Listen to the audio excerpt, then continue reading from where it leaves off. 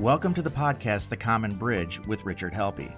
Rich is a successful entrepreneur in the technology, health, and finance space. He and his wife Leslie are also philanthropists with interest in civic and artistic endeavors, but with a primary focus on medically and educationally underserved children. My name is Brian Kruger, and from time to time, I'll be the moderator and host of this podcast. Rich, it's good to see you. I'm glad you're on this side of the pond. You're back here again, and I'm sure that was a good trip, right? Yeah, it was a great trip. My first time I've been to Spain, Catalonia, actually, and we were able to leave just between the two major protests, given the court verdict of some of those that wanted to have Catalonia be its own independent country. Okay, how's that going for them? It looks like a standstill at this point. Not an expert on that, but happy to be back in the U.S. of A. Great.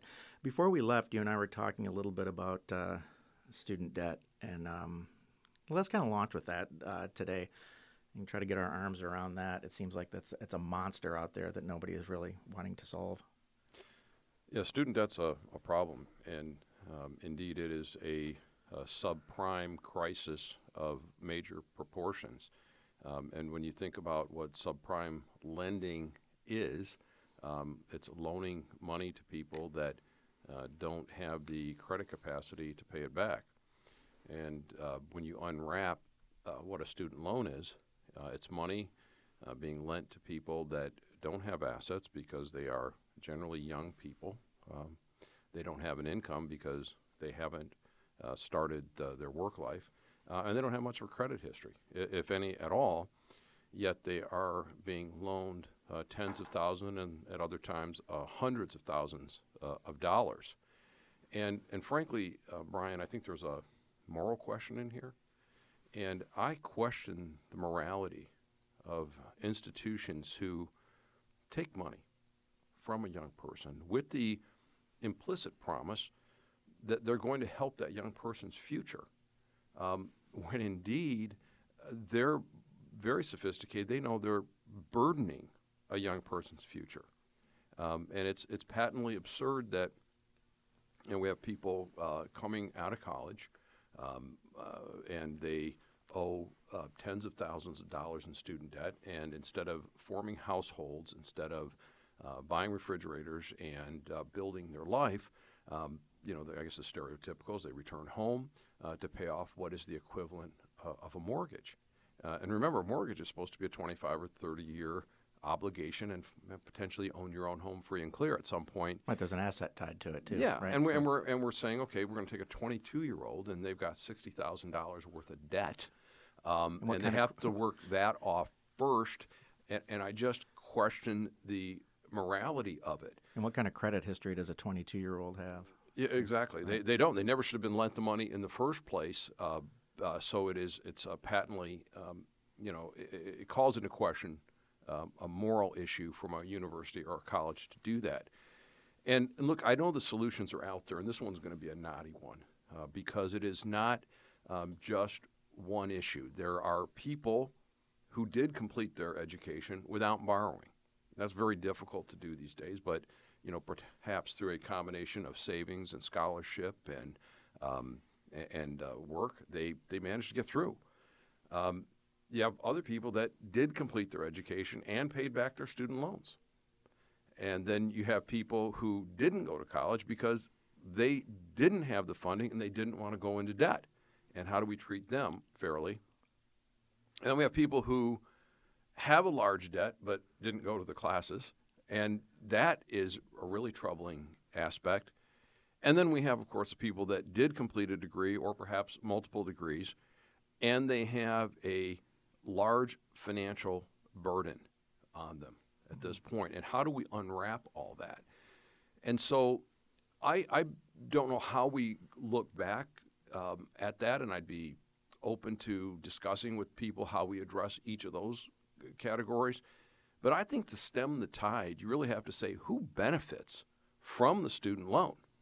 And it really is the college, the university, the trade school, whether it's public, private, for-profit, not-for-profit, they're the ones getting the money. And the financial institution is getting a kick too, right? Indeed, they're getting that. So if you start there with who's benefiting, potentially one idea would be, for every dollar of tuition that comes in funded by student debt to a not-for-profit university, they lose $1,000 of tax-free status. Mm-hmm. All right, they're supposed to be public institutions for the Sure. public good, and is it really public good to drive a young person into debt like that? And my concern is when the math doesn't work. A student takes out $25,000 a year over 4 years and then comes out with a degree in teaching, and not to disparage teaching, I was one at some point, and they start out at $30,000 a year, and charter schools will never pay them more than $40,000. How long does it take? The math doesn't work out, very well for that person to pay back that loan in any decent amount of The time. math never works. And again, when a young person is starting out, they're going to be on the lower end of the pay scale, whether they're in the honorable profession of teaching or if they're doing some other type of work. And so they're not going to have the resources. And it occurs to me that those young people that are taking out debt don't understand much the difference between a $15,000 debt and a $20,000 or $25,000 debt. Mm-hmm. It's just mind-boggling numbers that they'll get to at some point. They've probably Right. never done the math about, I want to go into, in this example, teaching, and how am I going to pay that back? Right. It's again, I do believe it is a crisis. I do believe it is a subprime. I do believe that there is a solution out there. And number one priority would be arresting the growth of student debt. The places that can do something about it are the universities. Mm-hmm. So instead of an admissions counselor saying, "Look, let me hook you up with a student loan application package," maybe they need to pause and say, "We don't really want our students funded on loans. We want them to be looking for scholarship or sponsorship opportunities." Yeah. Something of that nature. Sure. And do you think it would help? And this is a little bit of a left turn on this, but I think when you and I were growing up, at least you had some sort of class in high school that talked about personal finance. And a simple personal finance class might have a student take a look at that $20,000 or $25,000 loan and go, wait a minute, that's going to take me forever to pay off with my teaching degree or with something else. The Wall Street Journal had something a couple of weeks ago that a dental student, a student in dental school, had accumulated $1 million in student loan debt. $1 million. First time they had seen that. But evidently, dental school is more expensive than most of them. But still, that's alarming. That's incredibly alarming. Well, I think that's a great example of how wrong things are. Yeah. In that we need dentists, we need physicians, we need computer scientists, we need people that have graduated in the humanities, and we can't make the price point for people getting that qualification so far out of reach that we just don't have that. Yeah. And the answer of let's just give out loans and let the cost escalate, I think, is a little crazy.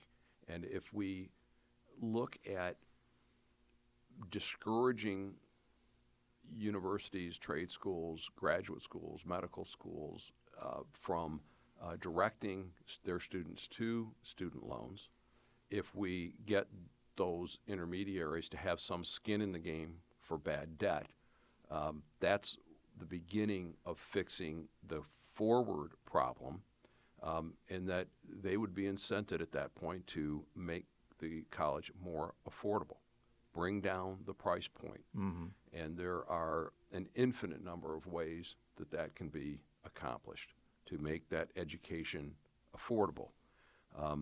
Also, again, as we look forward, we begin to think about what is a public good and what's a private good. And if we can come together as a society and say, it is good to have dentists. How should we be supporting education for dentists? Right. Similarly with physicians. Yeah. And, during the Clinton administration, they cut the reimbursement for graduate medical education. So that raised the cost of educating a physician and consequently fewer people were able to go into that field. And plus, there's a large shortage now in family practice doctors. People are coming out of medical school are encouraged to go into specialties, hand surgery or something like that, to make that money back quicker. Whereas a family physician, and when you and I were growing up, that was a great profession, and now it doesn't pay as much as it did.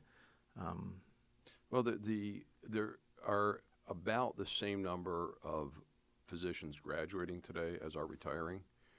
The difference is that there are 75-hour-a-week people retiring and 45-hour-a-week people entering the field. Now, we should have more efficiencies with information exchange. We should have more efficiencies with protocols and such. I think people are more aware of needing to take care of their own health. But even with that, you do need to have a medical professional available to you, or the whole system collapses. Yeah, this is sort of in your wheelhouse, and I'm going to ask you out of just pure curiosity. A couple of friends of mine in my community have retired early from their practice, their medical practice, and three of them have all said the same thing, that the filling out the insurance paperwork and the reimbursement paperwork became overwhelming, and they couldn't get their billable hours back. The math didn't make sense to them anymore, so they took down their shingle and retired, and did it far earlier than they thought they would. And retiring not into the sunset, but they have to go do something else now because it wasn't a good proposition for them. Yeah, and that's one of the challenges as medical arts become more subject to management practices. And one of the things that was discovered with the mandates for electronic health records is that some of the older physicians said, by the time the mandate gets to me, I'm going to be retired, so I'm just not going to do it. And others found that the time to manipulate the records and to implement them and the cost didn't justify being in practice any longer. And in terms of the insurance and overhead burden, that is present in every single system. There has to be, whether it's a national one-size-fits-all program, there has to be justification for services for the spend, and also on the private side. That's not going to go away, despite some of the either naive, misleading, or amusing things that we hear during the political campaigns. You have been listening to Richard Helppie's Common Bridge podcast. Recording and post-production provided by Stunt 3 Multimedia. All rights are reserved by Richard Helppie. For more information, visit richardhelppie.com.